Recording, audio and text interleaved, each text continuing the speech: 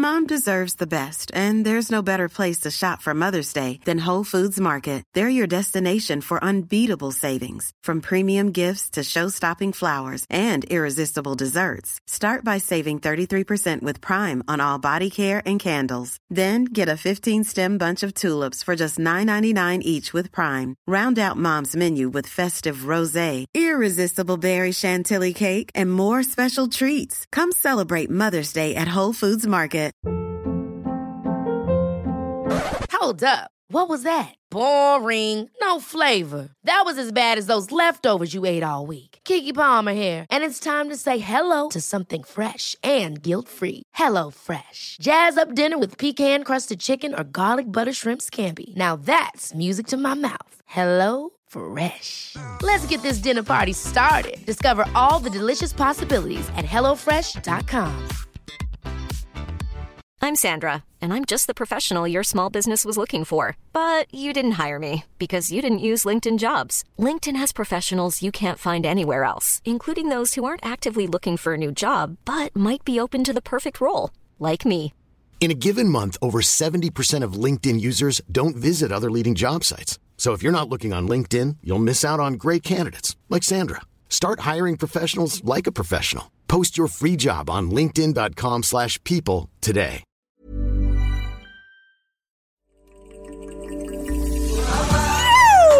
Welcome to the Inspired Evolution. I'm your humble host, Amrit Sandhu, and you're tuning in to a conscious conversation designed to help you grow.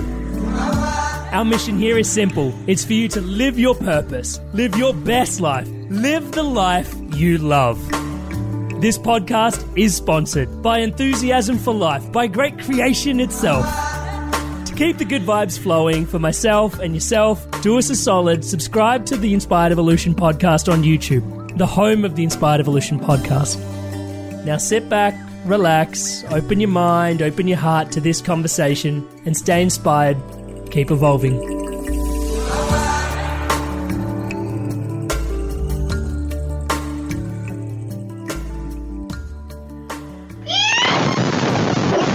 To the Inspired Evolution, and it is a kind and humble and ridiculously epic treat to be here today. We've got with us Dr. David Hamilton. David, how are you, sir? I'm fantastic. Yeah, how are you today? Thanks. First of all, thanks for having me on. But how are you today? I am amazing. Like I said to you before, I'm better for having you here. This is an absolute treat for us. For those that are tuning in for David for the first time, give me a quick sec. He is now the author of 11 books, including this gorgeous little Amazon bestseller called The 5 Side Effects of Kindness. And we're totally going to go there today. But he also recently wrote a book, which I love this title, Why Woo Woo Works. And we're going to unpack some of that today as well. David, I love your energy, what you're putting out in the world. I love your books. Thank you so much. And I really just want to start there with the question. It seems like when I'm researching your work that we're actually wired for kindness. We're actually some part of our biology is it's got the chemicals to support it. A lot of the research that you do, I know you've got a PhD in chemistry, and you go all the way to the nth degree in terms of what's going in our inner world with these interactions that are happening in our outer world through kindness. Can you tell us a little bit about that realization and your findings in that space? Yeah, well, first of all, absolutely, you're right. We are absolutely we are genetically wired for kindness. In fact, the kindness genes. When I say kindness genes, I mean the genes that play a central role in how kindness has physiological effects. Those are some of the oldest in the human genome, about 500 million years old and 3.5 minutes. No, not the 3.5 minutes. That's awfully precise. Yeah. About 500 million years old, give or take a million. Right? Yeah, okay. Give or take 3.5 minutes. Wow. That sounded funnier in my head. Yeah. It sounded funny to me. Don't stress. Thanks. I appreciate you're humouring me. Yeah, no, that's amazing. So, that's incredible. So that the most ancient parts of ourselves are actually geared toward kindness. Absolutely. It's funny because a lot of people think of us as having, being a selfish species. But in actual fact, what's kept us going so long is our capacity to to cooperate, to help each other, even to love and to have compassion. I mean, you can see it actually in parents caring for their young. That's something that's genetically wired. If we didn't have that capacity for compassion and patience and, and in the wider sense and sense of community and cooperation, human species wouldn't be here today. So those genes are absolutely crucial. But literally, our kindness genes are some of our oldest genes in the genome. And it's absolutely fascinating. Yeah, I love that. And it's such an ode to existence, isn't it? The way that everything is sort of, and it makes sense when I hear you say it that way, like everything that society, culture, human beings, tribes, how important connection is and how much of a lubricant for connection kindness really is, and that we're actually wired for that kindness because we're wired for connection. I totally resonate with that. And I will ask for the audience what the side effects of kindness are. But before we go there, I would love to find out, if we are so wired for kindness, like you said, it's the most ancient part of ourselves, why is it so scarce, do you feel, in today's society? Do you feel that, or is that just my perspective on the world? Because maybe I'll pre-frame this with a little bit. Like this year, I set an intention for myself every year. This year it was simplicity. And the year before it was actually kindness, where I came across some of your work, And it was actually, I hate to admit this, but honestly, it was way harder than I actually thought it was going to be. In fact, when I set the intention for kindness and trying to be more kind and do small acts of kindness, I actually was way more aware initially of how, it was like meditation, It's like when you first start meditating, it's like you start seeing all the busyness of your mind. I started first identifying how much there was just space, like how many spaces I was unkind in, which sounds a bit intense when I put it that way, but it was actually kind of difficult to embrace kindness. And so going on that journey to ask you, like, what do you think? Like, is it something is it just me that struggles with kindness, or do you see there's other people struggling with it too? And if so, why is it so hard if it's something that's so innate to us? I think a lot of us struggle with it. Our deepest nature is kindness, is to love, is compassion. But sometimes when, we're also wired for self-preservation. And so we have these two parts of us. And so what happens in our lives as we go through, as challenges occur in our lives, we feel threats to our survival. It's not actual threats, but that's how our consciousness, how our nervous system perceives them as threats. And so what happens is we essentially, we almost cover up the kindness aspect sometimes because we feel like we're just having to survive. And so a lot of people go into kind of fear, and that masks, it just puts a temporary cloud over the kindness. And so it's not that people are not inherently kind, it's just in the moment, in this particular moment, something is blocking it, because sometimes it can be a consequence of previous life experience. Sometimes it can be a consequence of perception of the immediate circumstances, but it's like a cloud.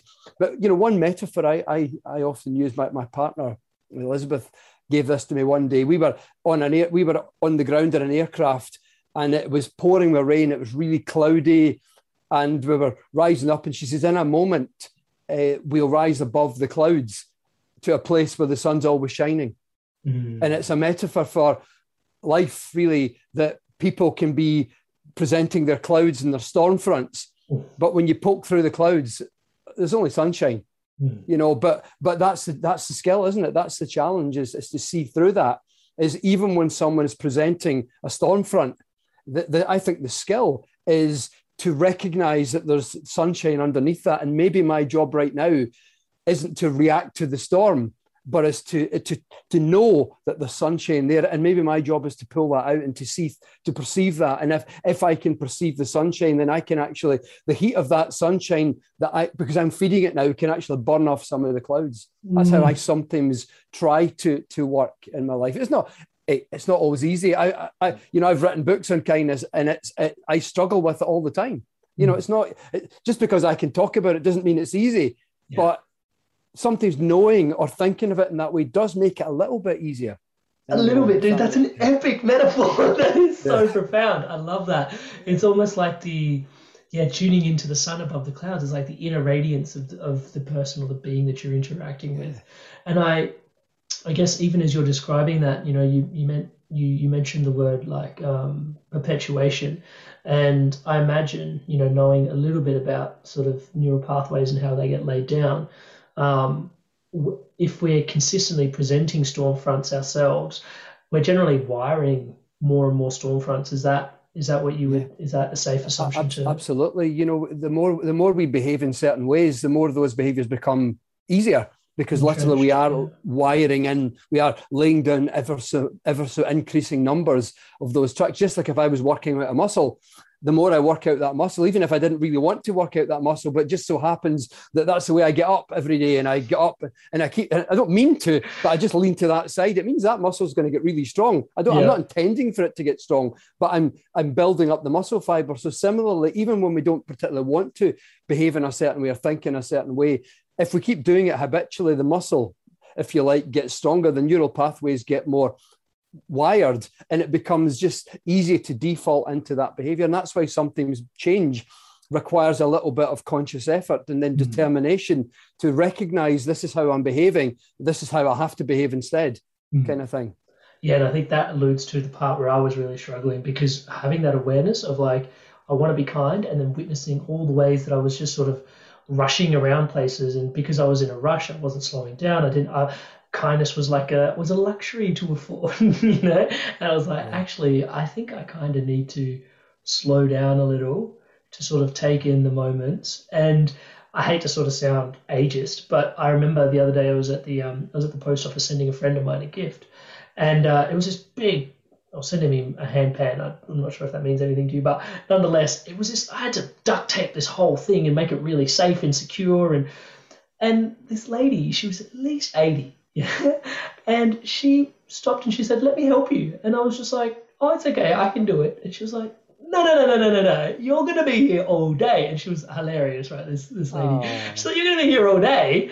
Seriously? I'm worried about your day just watching you do this by yourself. Let me help you. What am I doing with my day anyway?" And I was like, "You're funny. All right, cool. Let's do this." And she held it and I like wrapped it up. Aww. And it was this moment, and I could just see how happy it made her. I could see how happy it made me. And yeah, it was just such a joy to receive. And for me, it was this massive affirmation that actually taking things a little bit slower and being present to, I know I've got to get to that meeting, but actually 5 minutes of my time might really help out this other human here. And we are kind of all in this together. And just the way that lady just did it with so much grace and humor, she sort of poked a little bit of fun at me at the same time as well. I loved it. It was right up my alley. But yeah, do you think that is one of the precursors, like actually in today's modern world, like being so like sped up? Do you think you need to slow down a little bit? Would that be? Yeah, absolutely. And, I love your honesty saying it, because, people look at you as a teacher and think, I have the same kind of thing. People think, oh, that guy, David's written these books. He must be an expert in all these things. He must be walking about with, fairy dust falling off on a cloud. Why do you think I did this podcast? I just want to scoop some of that. But you know what I mean?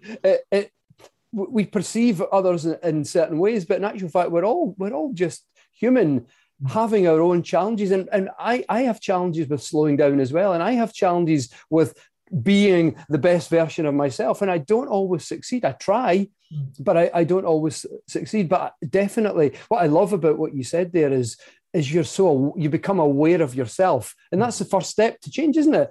We can't change unless we recognize this is how I'm being.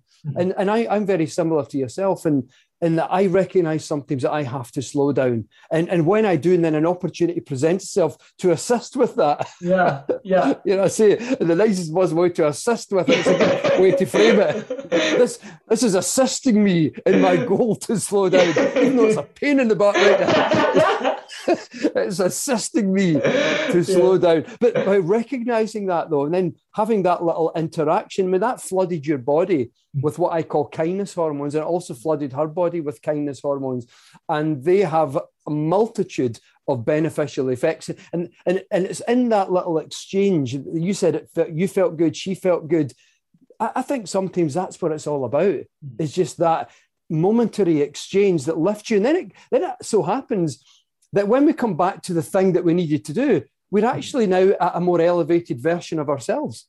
Yeah. So even though we might have lost 5 minutes by being a little bit kind of later, we're actually gaining 45 minutes in terms of the impact that deeper sense of that shift in consciousness we've just experienced with that interaction puts us into an elevated state. And it means what you're about to do is far more effective, far larger, deeper, grander, wiser. And it's only through learning you recognize that that's what happened. That this is who I've now become, that you think, my goodness, I can use more of these opportunities as they present myself. And maybe it's not about me being busy all the time, but me being a bit more, having richer experiences and bringing more of myself to the table rather than just rushing to the table, actually bringing more of myself to the table. And that's when these kindness opportunities do actually help to facilitate bringing that richer version of ourselves to the table.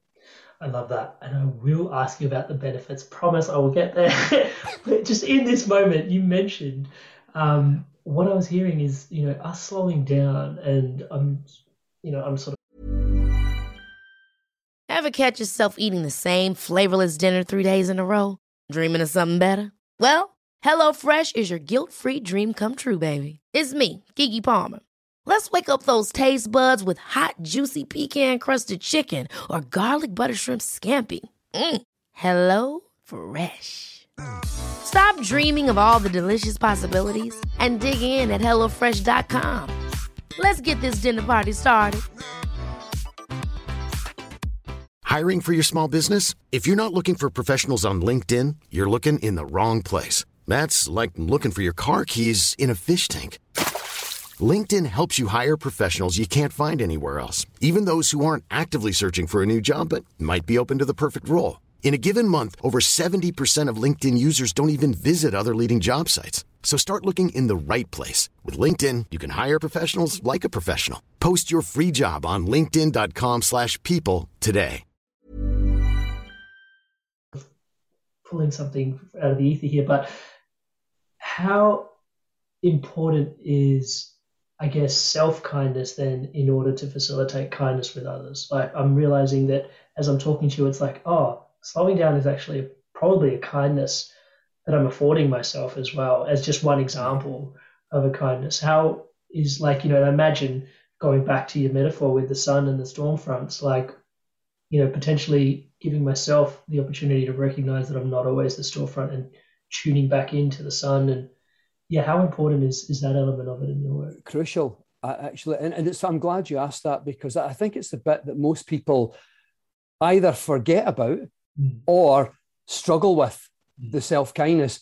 And I always say that we have to be kind to ourselves, and there's no particular order.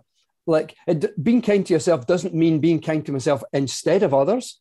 It doesn't actually mean being kind to myself before others, and neither does it mean being kind to myself after I've been kind to others. It doesn't say anything about the sequence at all. And I think that, for me, that means it will vary from person to person, from context to context. Sometimes it will be kind. I have to be kind to myself before someone else because I need this to support my mental health. But other times, it's okay. I could be kind to you in the moment, then I'll be kind to myself afterwards. And sometimes it's recognizing both at the same time. But there's no particular set sequence, I think, to it. But what is important is always to have in your consciousness, I need to be kind to myself as well as, to always to include yourself. And that can be something so subtle. It can be just pausing for a second and taking a breath. It can be just, being kind to someone else can actually be being kind to yourself when you recognize that this is actually what I need for me. So in a sense, I'm being kind to myself at the same time. It's not a selfish thing. It's recognition of the importance of kindness to both of us, and that this little momentary exchange is actually vital for the evolution and the current present time experience of both of us. So, but great question. It's so important. No, I appreciate self-kindness. Yeah, and I feel, even just being more resourced, as I'm hearing you say that, is like, sometimes with just running off the Stormfront analogy again, is like, I find I find personally, not when we're speaking on behalf of everybody here, I find personally for me, when I'm less resourced, I'm more inclined to Stormfront, if that makes sense. Whereas if I've, and I know this from my daily meditation practice, sitting down, 60 minutes tuning in. It's gorgeous, like what emerges on the other side of that. Some days it's like, oh, gotta get up, baby's happening, stuff's gotta go. It's like coffee in, boom, here we go. And it's like those days are generally more storm fronty in my interactions generally. And it's like, I notice the difference when I'm not connected to my practices, connected to myself, and those things that potentially mean self-kindness to me. Yeah. So there are many benefits. I've tuned into one of them potentially already. I know kindness makes us happier. Tell us a little bit about that one. Some of the benefits of kindness. Let's go there. Yeah, well, the first major benefit of kindness is supporting our mental health. Kindness makes us happier. And, lots of studies ask people to do like a certain number of acts of kindness over the course of either a day, a week, a month or something. And they chart the happiness. Sometimes the studies are, they look at your happiness level before and then after the period of time. Sometimes what they do is they compare your happiness levels with people who are just asked to be their normal selves. But whatever permutation they do the study, whatever version of the study, the results are always the same. Those who are being kind become happier as a consequence of being kind. And there's a couple of reasons. One is that kindness because of how kindness feels, it fiddles around with our brain chemistry, and we generate more of what we call, positive, happy chemicals like dopamine and, serotonin and oxytocin, and these can facilitate happier experiences. But if we keep doing it, what actually happens is we cause physical changes in brain structure. And it's like, what we talked about earlier, working out a muscle. If I was to work out a muscle, two things happen. It becomes firmer, it becomes larger. Now, as you know, when we work out a region of the brain, we also get muscle growth, although neuroscientists don't call it muscle growth. We like to sound more cleverer than that, so we call it neuroplasticity. Yeah. But the idea is much myelination. The idea is much. The principle is very similar. Yeah. But here's the thing. What kindness does, we know this from looking at brain changes in people who do what I call kindfulness practices. So they're like mindfulness, but instead of focusing on the breath, we're focusing on kindness. And so, but what happens is they also cause the physical change in the brain, but there's a frontal region that gets affected, but with a slight bias to the left-hand side and a slight movement inwards from the immediate front to the medial regions. Now, what these regions are associated with is happiness and joy, and feeling in elevated states, almost sometimes spiritual states of consciousness. So just like if I worked out that muscle and it became more developed, it means that everything I use that muscle for becomes easier. Well, same way in the brain, if I develop these brain regions, slight bias there, slight deepening there, then everything that these brain regions are used for becomes easier. So being able to extract happiness from the everyday moments of life becomes easier. And that's why in the long term, what you see is not only does kindness boost happiness, but it's actually protective for our mental health against some of the events and circumstances and challenges that occur in our everyday lives. Oh, I love that. And I can see how that also then alludes to what you call the second benefit as well, which is like, it's really good for our heart, right? Because if our mind is sort of easing out, I'm sure it's having an impact on our emotions. Is that probably where it's impacted? Yeah. Absolutely. In fact, the principal physiological effects of kindness come because of how kindness feels. Like when a person, one thing I always share with people and get across is physiologically and neurologically speaking, kindness is the opposite of stress. Now, most of us assume that the opposite of stress is peace or it's calm. Yeah. That's not the opposite of stress. That's the absence of stress. Close, but it's not the opposite, it's the absence. The opposite of stress in terms of the physiological opposite effects is kindness. Because think about stress hormones are produced, like adrenaline and cortisol, because of how stress feels, not because you're in a stressful situation, because two people can be in the same situation. One feels stress, one doesn't. The one who feels stress will have elevated levels of stress hormones. So they're not produced because of a situation, but because of how it feels. So similarly, when you be kind, you produce kindness. I call them kindness hormones to draw that parallel. But again, they're not produced because you're being kind. They're produced because of how kindness feels, how that momentary sense of connection or elevation or gratitude or just joy or something, how that feels produces kindness hormones. And research shows that they actually have opposite effects. when the kindness hormones go up, the stress hormones come down. When the stress hormones are up, the kindness hormones are down, and it's like a seesaw kind of thing. Now, we know that stress hormones, it can lead to elevations in blood pressure. Well, kindness hormones have the exact opposite effect. They reduce blood pressure. The main kindness hormone is oxytocin. It's the reproductive hormone, but that's only one part of its role. It's called a cardioprotective hormone. It plays a huge role in cleaning and protecting the cardiovascular system. It actually parks on the lining of the blood vessels. And I say park, it's like, a vehicle parks in a parking bay. Well, it turns out there's billions of parking bays specifically for the kindness hormone that line our blood vessels. And so the kindness hormone parks on the lining of the blood vessels, and it's produced in abundance because of how kindness feels. So we produce it because of how kindness feels. Turn a wee tap on, out comes the kindness hormones. They park, and it causes a little fancy chemical reaction that leads to a reduction in tension in the walls of the blood vessels. And as they reduce in tension, they expand, they go, and they dilate. And now the heart doesn't have to push as hard to get the blood through. So the heart says, oh, this is easy. And the heart releases some of its pressure, chills out a little bit. And that causes a reduction in blood pressure. So that's one of the main ways why kindness hormones are cardioprotective, because they reduce blood pressure, as opposed to stress hormones, which elevate blood pressure. So that you can see that opposite effect. When the kindness hormones goes up, then the blood, not only the stress hormones come down, but the blood pressure comes down as well as a consequence, because of how they act directly on the lining of our blood vessels. Thank you. I literally got my homework from what you just shared. I can see myself already feeling that was just beyond profound for myself personally. In moments of stress, the antithesis of that is actually kindness. And I can see when I'm in stressful situations, and in fact, the stress is just a perceived stress. And it's actually oftentimes got nothing to do with the third party or whoever that is on the other side of the table. But generally, I act out in an unkind way, in a bit more selfish way, because I'm like processing stuff and I'm in my head or I'm in my journey, doing my thing.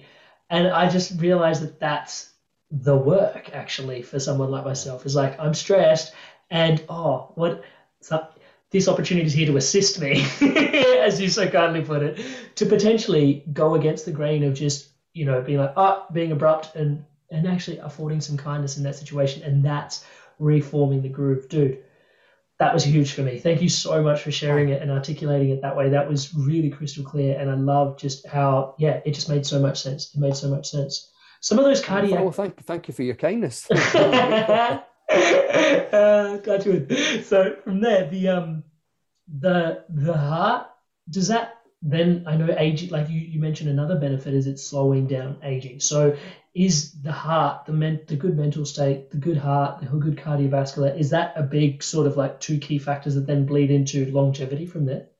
Yeah, absolutely. In fact, some of the anti-aging effects, there's a number of different ways that kindness hormones actually counteract the aging effects of stress hormones, because we know that chronic stress ages us.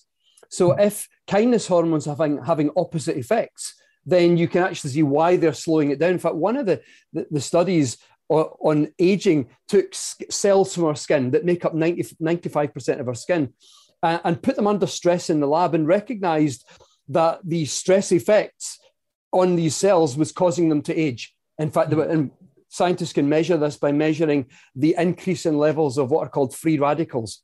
Free radicals is the things that cause oxidation. So if you leave an apple on a table for a week or 2 weeks, you'll notice that the apple will wrinkle. Now, what's causing that is oxidation.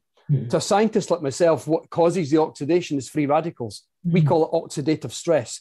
Everyone else, if you're referring to cellular processes, it's called oxidative stress. But in everyday language, it's called oxidation. So an apple ages and wrinkles because of oxidation, and it's caused by free radicals. Exactly the same thing happens in our bodies as well. We wrinkle and age as well. Fortunately, it takes a heck of a lot longer than it does for an apple, and that's because we produce antioxidants. And an antioxidant is just something that's anti-oxidation. It cancels it out. It negates it, basically. Now, one of the major antioxidants in the body is the kindness hormone, oxytocin. It's a huge antioxidant activity, and scientists demonstrated this on the aging process of cells. by putting these cells under pressure in the lab, and they aged. In other words, they produced free radicals really quickly. Did the identical experiment, but this time they put some kinase hormone and they put some oxytocin. The levels of free radicals, i.e. the aging process, dropped through the floor. Dramatic slowing of the aging of the cells in the presence of the kinase hormone. Dramatic drop. I mean, substantial reduction in levels of free radicals, which cause the oxidation aging. Massive reduction. And the only difference was a few drops of the kinase hormone. Now, here's a really cool thing. You can't eat or drink the kinase hormone. The only way to get it in into your skin. Damn it! I was going to ask you what's the best way to administer this to me. You can't put it in a product, unfortunately. Where's my pen? I think this is nature guiding us. I call this nature's catch-22.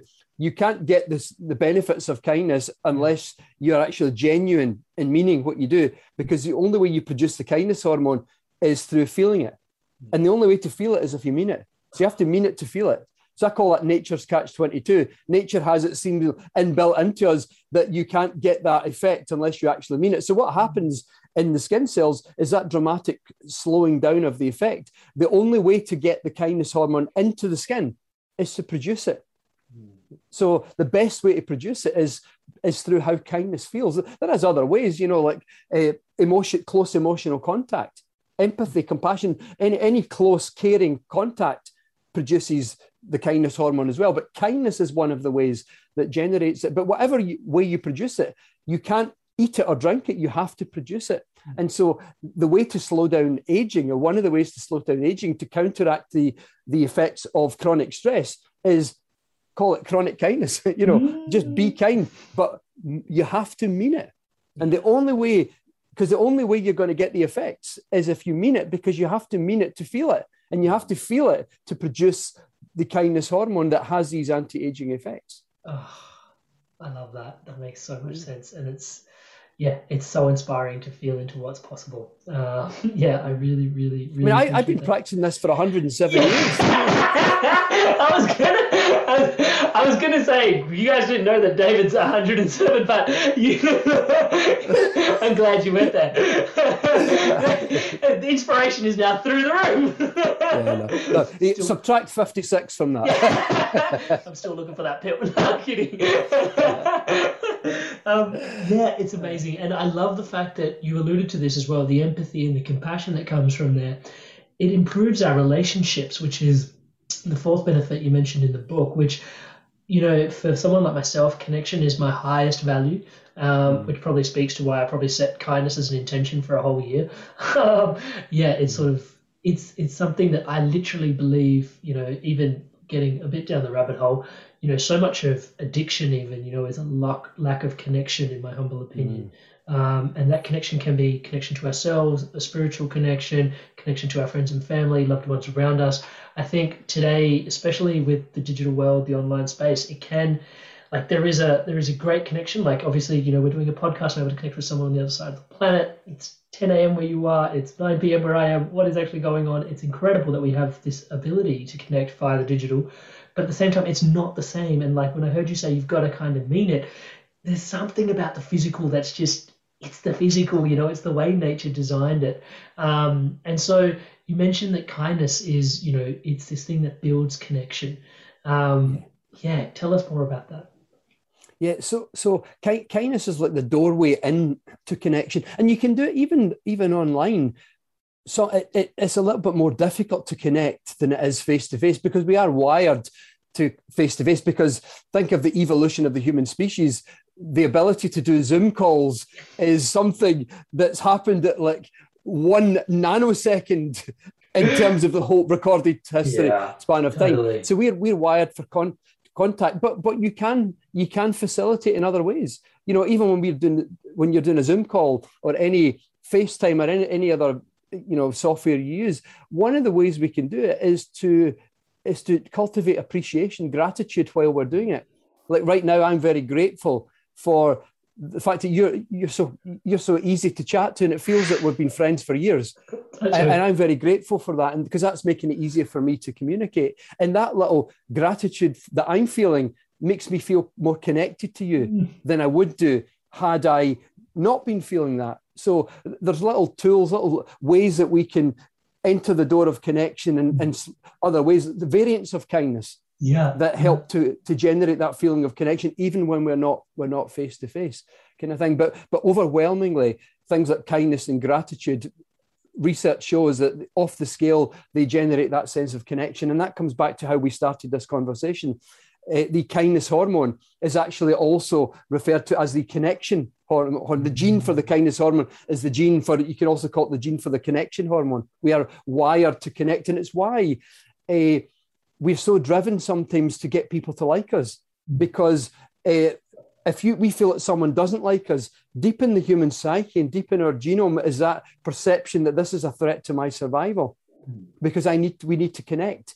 And if they don't like me, then we're not going to connect here. And that's a little thing that gets in many of our heads. We think, I need to please them, I need to get them to like me. But in actual fact, what we learn as we go through life, and this is a big part of what self-esteem is, or self-love, is the way to deepen a connection is to truly be yourself, and not to try to get the person to like you, but try to display, to take off these masks, these metaphorical covers that we, that prevent us from being ourselves, and actually be fully the person that we are. And then connection is more genuine. So it's a little tweak that sometimes we go through our lives. It takes us decades to realize. I mean, I say that I wrote a book called this I Heart Me, and I wrote it for myself. It's one of my most successful books, and it took me the longest I've ever taken to write a book.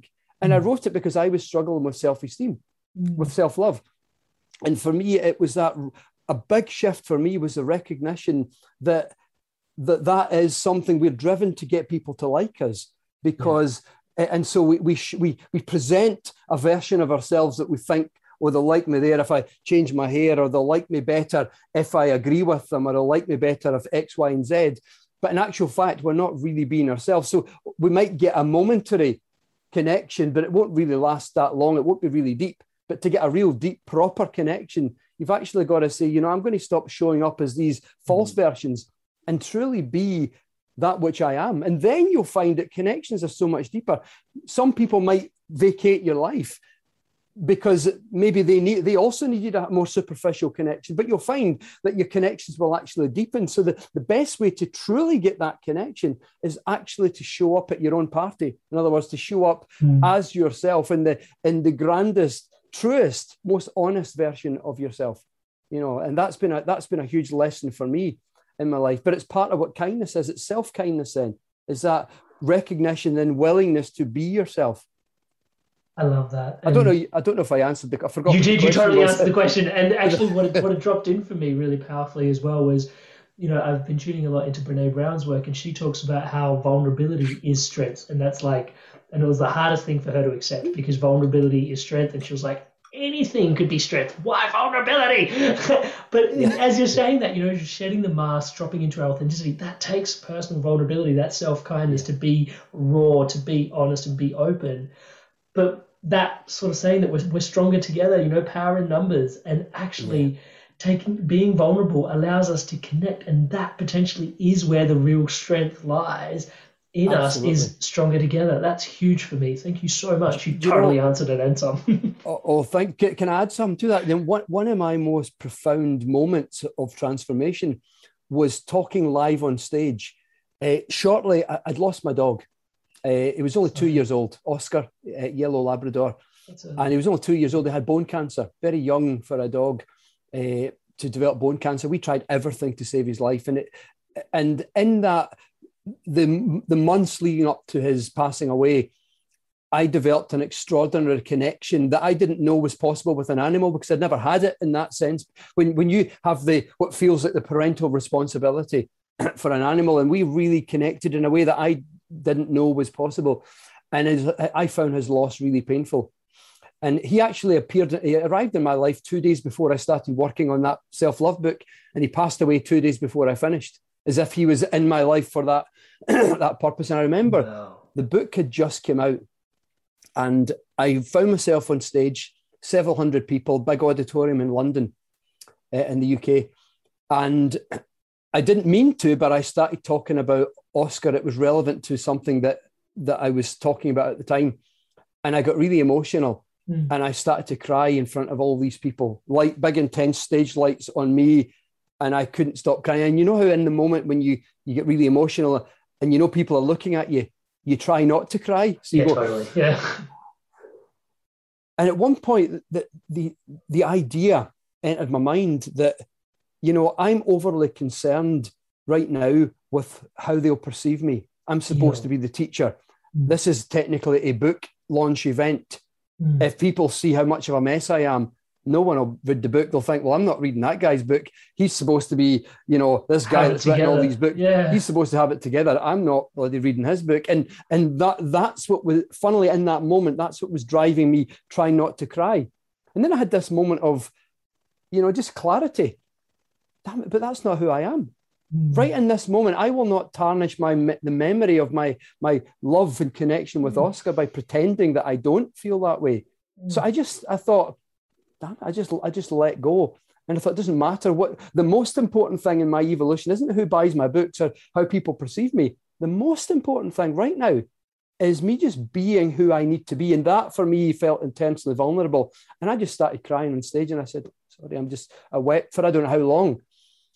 And then a woman ran up on the stage and gave me a big hug. And then the audience all started clapping and stuff. And what was astonishing is my book sold out in like 2 minutes. My publisher, Hay House, were sending people out into London to buy stocks from shops because they'd ran out in literally 2 minutes. Yeah. And that was the biggest lesson for me, that it doesn't matter about people's perception. It matters about how you actually are being in the moment. And for many of us, and certainly for me included, and thanks for bringing the conversation this way, because this was a big lesson for me, is vulnerability was my doorway into being myself, recognizing that it doesn't matter what people are thinking. This is how I feel. I feel really vulnerable and open and scared right now because, 700 people, I think, looking at me.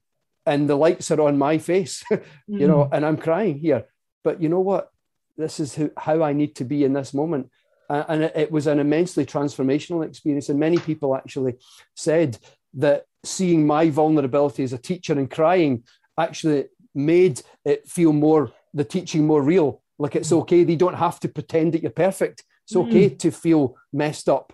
And that's actually part of the journey. And many people actually reported after that my crying on stage made them feel more validated themselves and made them feel like I can get there. If he can be crying in a mess and he's writing a book, then so can I, kind of thing. And that was huge I would never have learned that lesson had I not that vulnerable moment not taken place. Oh, David, thank you so much for sharing that. And sorry for Oscar. And it's super woo-woo and poetic how he came 2 days before and then 2 days before he left. That's full on. And I'm in awe of your story. Thank you so much for sharing that.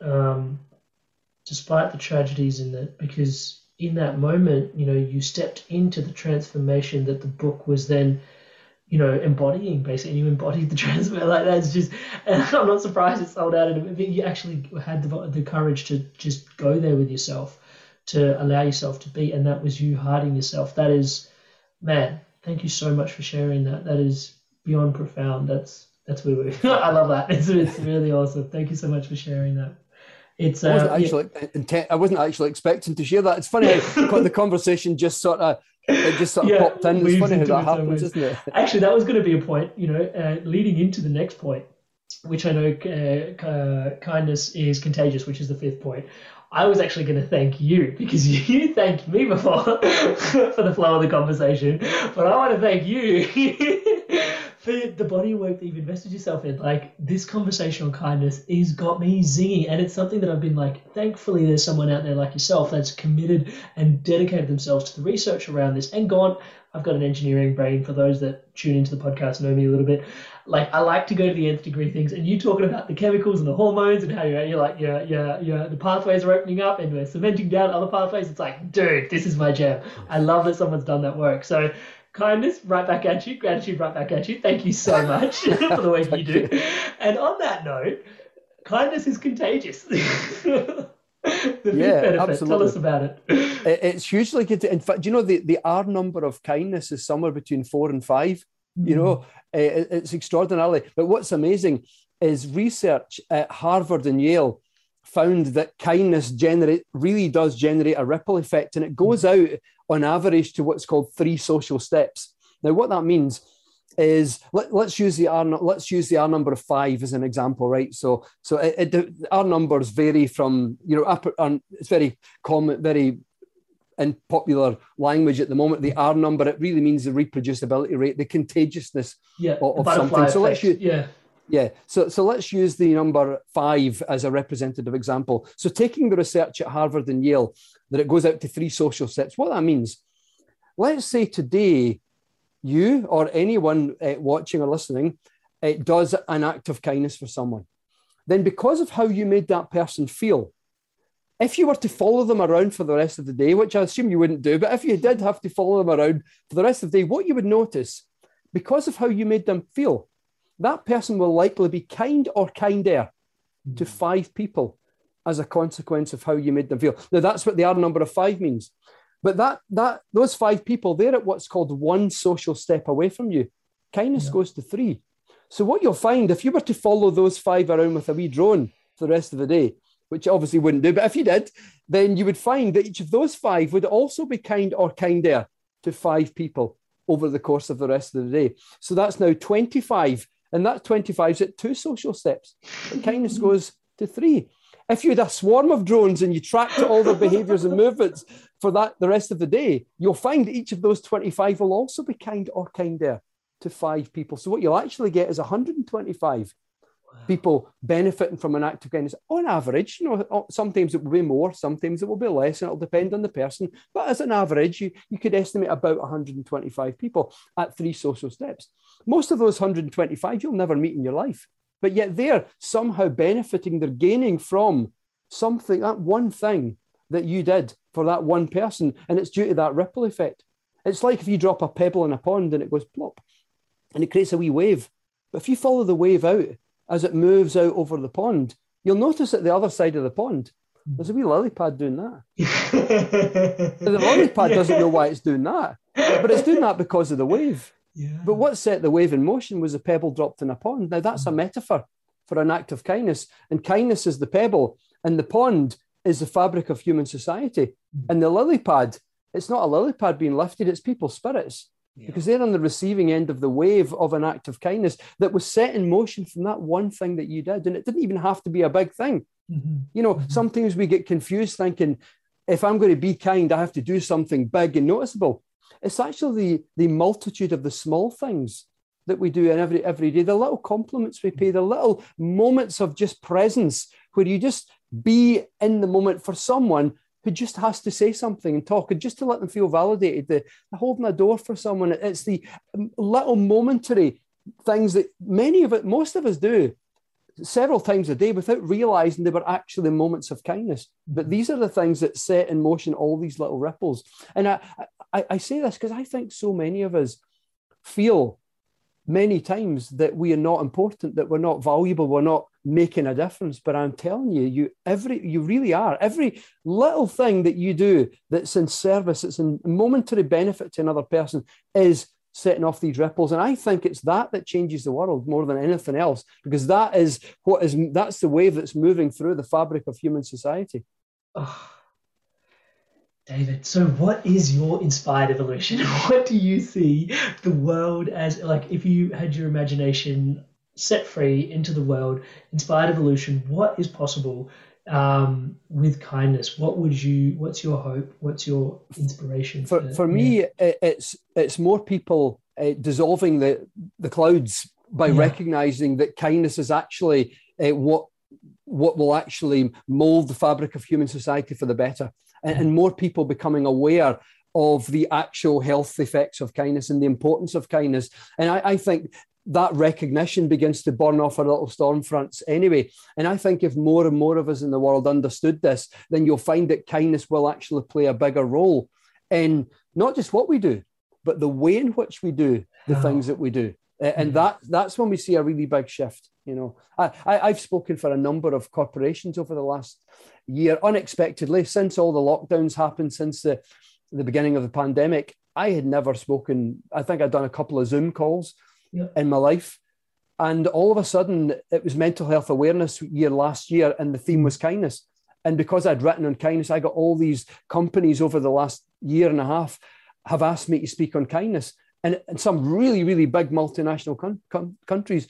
And what I love about it is they have made decisions to bring kindness more into the heart of what they do. Yeah, they do. How they do.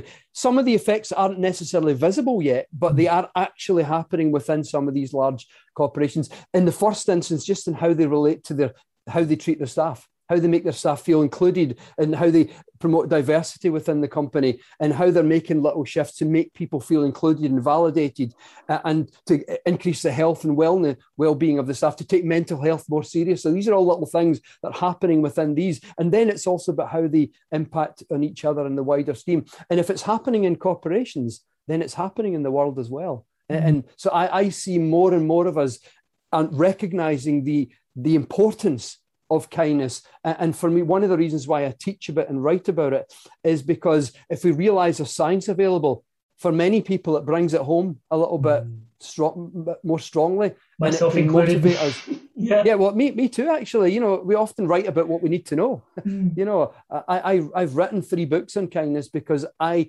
needed to immerse myself in that consciousness. And that's what I needed as a male based on my background. I needed that to facilitate that kind of movement in myself as well. Yeah, I love that. Wow. And so in there, I definitely can't leave the audience without asking this question of you. What are some of the access points for us to start imbuing more and more kindness into our day? What are some of the easiest ways we can move the needle for kindness? I heard certain things in there like holding the door open. You know, there was my example of potentially, like the elderly lady that was helping me sort of helping each other out. Even just actually your transformation story where you demonstrated kindness to yourself in that moment when you're on stage with that immense vulnerability. Was it kindness probably afforded to others as well, because they, like you said, gave them permission to be who they wanted to be? So that being kind to self is being kind to others. But yeah, tell me, like, is there a key access point, or are there some of your favorite go-tos in terms of how to cultivate kindness? Yeah, I think we'll notice them differently in our own lives. I go into a day, and even if I'm going somewhere, I'm going to be out. Let's say I have to go to the shop or I have to do something. I might say to myself, how can I be kind? How can I be a good person? Or even how can I be nice? You know, and you'll find that, you know, a shop assistant sometimes might just show a wee bit of politeness. So I'll reciprocate and just allow that momentary connection. So she's or he is reaching out to me and I'm just reciprocating. We're 2 human beings and I'm just putting a little bit back there, right back at you kind of thing. Just that momentary bit of connection. I smile and say hello to people, almost everyone when I pass them. You know, some people give me funny looks, but I do it anyway. You know, a little thing I do sometimes is I call it pinging kindness. If I pass people and maybe I see someone cross the street or something and they look sad or stressed, I put my finger in my pocket and I just go ping, and I imagine a little light, a little ball of light of kindness, and I just imagine it floating through the air like augmented reality and landing right in their heart. And just I see that light just spreading with them. And I know this sounds woo-woo, but every now and then you see someone just suddenly smiling, and it's just such a cool little. I do it all the time, you know. If I can't just make eye contact, I just ping like that, and I do it a lot. But in terms of other access, these are access points when you're not interacting.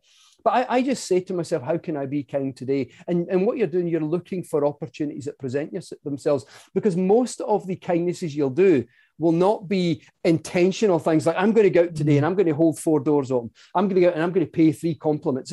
It's not really, it is, some kindness can work that way, but most kindnesses will be in response to a situation that presents itself. That's the majority of our kindness. So look out for each situation and just ask yourself, how can I just be nice? How can I be a good person? How can I be kind in this moment? And sometimes it will be, for my own mental health, I have to extract myself from the situation. And that's being kind to myself. So it's, for me, there's multiple access points, and they vary from person to person, but I just have that in my consciousness as a practice. You know, there's also kindfulness meditation practice you can do, like the Tibetan Buddhist loving kindness, or metta, it's called. These are all access points for daily ways of building the sentiment in yourself as well. I love that. Thank you so much for sharing that. And actually, one of the amazing, all of it was amazing, but one of the things that really struck me in there was, sometimes the kind thing is to remove yourself from the situation. That is not, like, you would think kindness is in the act of doing and presenting and giving, and it's like actually removing yourself can be a self-kindness and a kindness to the situation. I think that's really profound in itself as well. One of the things I just like to offer up in this space is this was one of the most transformative sort of journeys that I went on, was I did this thing for myself, and now I sort of coach some of my coachees into it when they're going through certain instances. And it's I call it the gratitude challenge, but for me, it really started off as a gratitude challenge, but that's what it's morphed into now. I went on this mission for a while to just collect 15 thank yous a day. And those that have tuned into the podcast on a regular kind of will probably know this story. But I would just go out of my way to just be like, you know what, today, great day, I'm going to get 15 thank yous. Yeah, and it was just this like agenda that I had. And nobody knew that I was doing this. I knew that I was doing this. But it was like, similar to how you said, I smiled at people and it got a bit greedy. Like, I remember I used to live in this office, like in this really like apartment tower. And like, I'd be up to like 9 for the day or something. I was trying to get to 15, yeah. So I'd be like holding the door open at the elevator. And we had a really long foyer, like a 50-meter long foyer. And people are coming and I'm like holding the door open, you know, just like this real creepy dude, you know, just come on, you know. And then like people would jump in the elevator and they're like, thank you. And you're like, no worries, thank you. 10, you know. And so I definitely went out of my way to sort of cultivate gratitude in there, but it definitely worked. And I was doing all these little kooky things, or like all these sort of kooky things, but it works. And, you know, I even found, even just recently, actually following your work, I was inspired, and I've found, you mentioned some of the Buddhist practices. There's this one practice that they have, which is, you know, you're walking down the street and every person you see, tell them you love them. And I found that a bit much, like being vulnerable. I found that a bit like, you know, I love you, I don't know you. It's like literally. And I tried it a couple of times and it felt really inauthentic. It was just like, oh, I'm not sure. And maybe there's a whole body of work for me to uncover and look into. Why wouldn't I love a stranger? Maybe I can and I should. I don't know. I digress. It's not about me. But there was this, the access point that I found was, have a nice day. I really hope you have a really nice day. And I really hope, and so I'm just sitting there in my head and all these people, and instead of having to say, I love you, like I found a much more, like a shallower way to find, like to grant that blessing. But I genuinely could feel, and I remember you saying earlier in the podcast, how important it is to genuinely feel it. I was genuinely going, I hope you have a really nice day. Like standing there waiting for my coffee. I hope you have a really nice day. I hope you have a really nice day. And I hope you have a really nice day. And exactly how you described, you start zinging. Like it makes no sense. But after listening to this podcast, it makes total sense. But, but do you know what I mean? Like you start singing. Yeah, and here's the thing, so does everyone else. I did an experiment, you know, and it's funny because I explained this to my publisher once. I was in the office, I think, and they didn't believe me because they said, everybody does this. And I thought, no, this was about in 2006. I was living in a town near London at the time. I'm Scottish. I live in Scotland. I'm back in Scotland now. But I was living just outside London in a little town. And I decided that I'm going to say, have a nice day to every single shop assistant in every single shop. And I thought, I wonder if it will catch on. And so literally every time I was buying a sandwich, and at the end I go, have a nice day. And the other person's like, oh, okay, well, you too. And I was in a clothes shop, have a nice day. And I did it for weeks, literally weeks, and nothing. And then all of a sudden, it's a tipping point. Everyone was doing it. All of a sudden, I walked into one of the shops and there was a person in front of me, and the shop assistant who's never served me before was actually saying, have a nice day to that person. So it actually caught on in the stuff. And then I went to another shop and the shop assistant was wishing me a nice day. Yeah. And I'd never met them either. And it was like a tipping point. And I told my publisher that I did that. I created that in that town. They go, oh, you absolutely, there's no way you can. Everyone says that. I thought, not in that town, they don't. But I started, I was literally relentless. Even when I bought a coffee, if I was in a restaurant, I was have a nice day at the end when I paid my bill and I said to the waitress or the waiter, I was relentless literally for a couple of months. And all of a sudden, it was just a tipping point and everyone, all the shops were doing it. Critical mass was achieved. Yeah. Ripple effect. But it literally took a couple of months. And then all of a sudden, literally in the space of a couple of days, everyone and all the shop assistants in the whole place were doing it. It was I did it as an intentional experiment. And I can tell you, no one was doing it at all. Yeah. This is 2006, it was 15 years ago. And I was relentlessly saying it in every single shop, every interaction I had. And then all of a sudden, everyone was doing it. Amazing. I love it. When win-win works. It's the best. So David. Fun. Wow, man.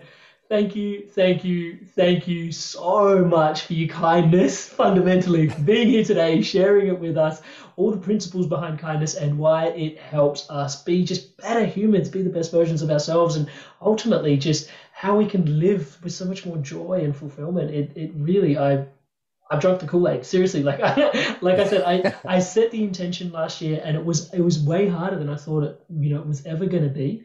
But understanding these principles in terms of it's just a matter of, and I love the metaphor you shared with us.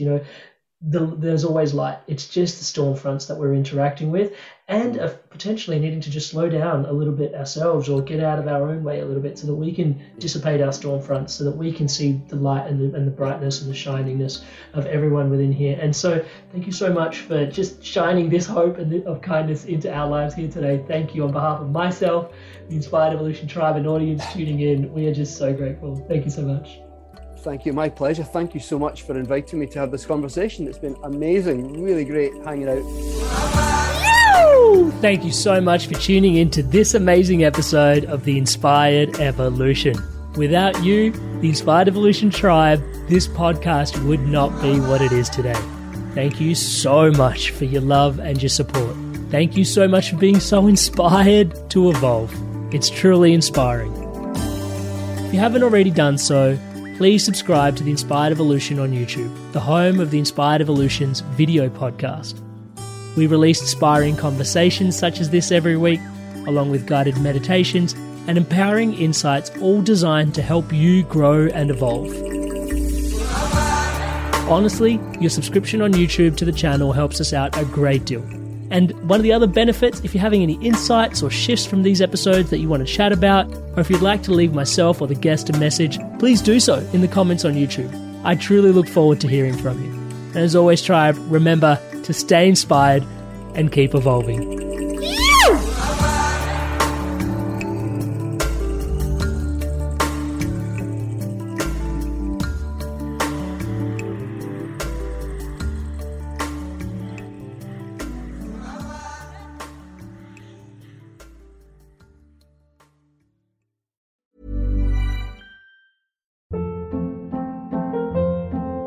Hold up. What was that? Boring. No flavor. That was as bad as those leftovers you ate all week. Keke Palmer here. And it's time to say hello to something fresh and guilt-free. Hello Fresh. Jazz up dinner with pecan-crusted chicken or garlic butter shrimp scampi. Now that's music to my mouth. Hello Fresh. Let's get this dinner party started. Discover all the delicious possibilities at HelloFresh.com. Mom deserves the best, and there's no better place to shop for Mother's Day than Whole Foods Market. They're your destination for unbeatable savings, from premium gifts to show-stopping flowers and irresistible desserts. Start by saving 33% with Prime on all body care and candles. Then get a 15-stem bunch of tulips for just $9.99 each with Prime. Round out Mom's menu with festive rosé, irresistible berry chantilly cake, and more special treats. Come celebrate Mother's Day at Whole Foods Market.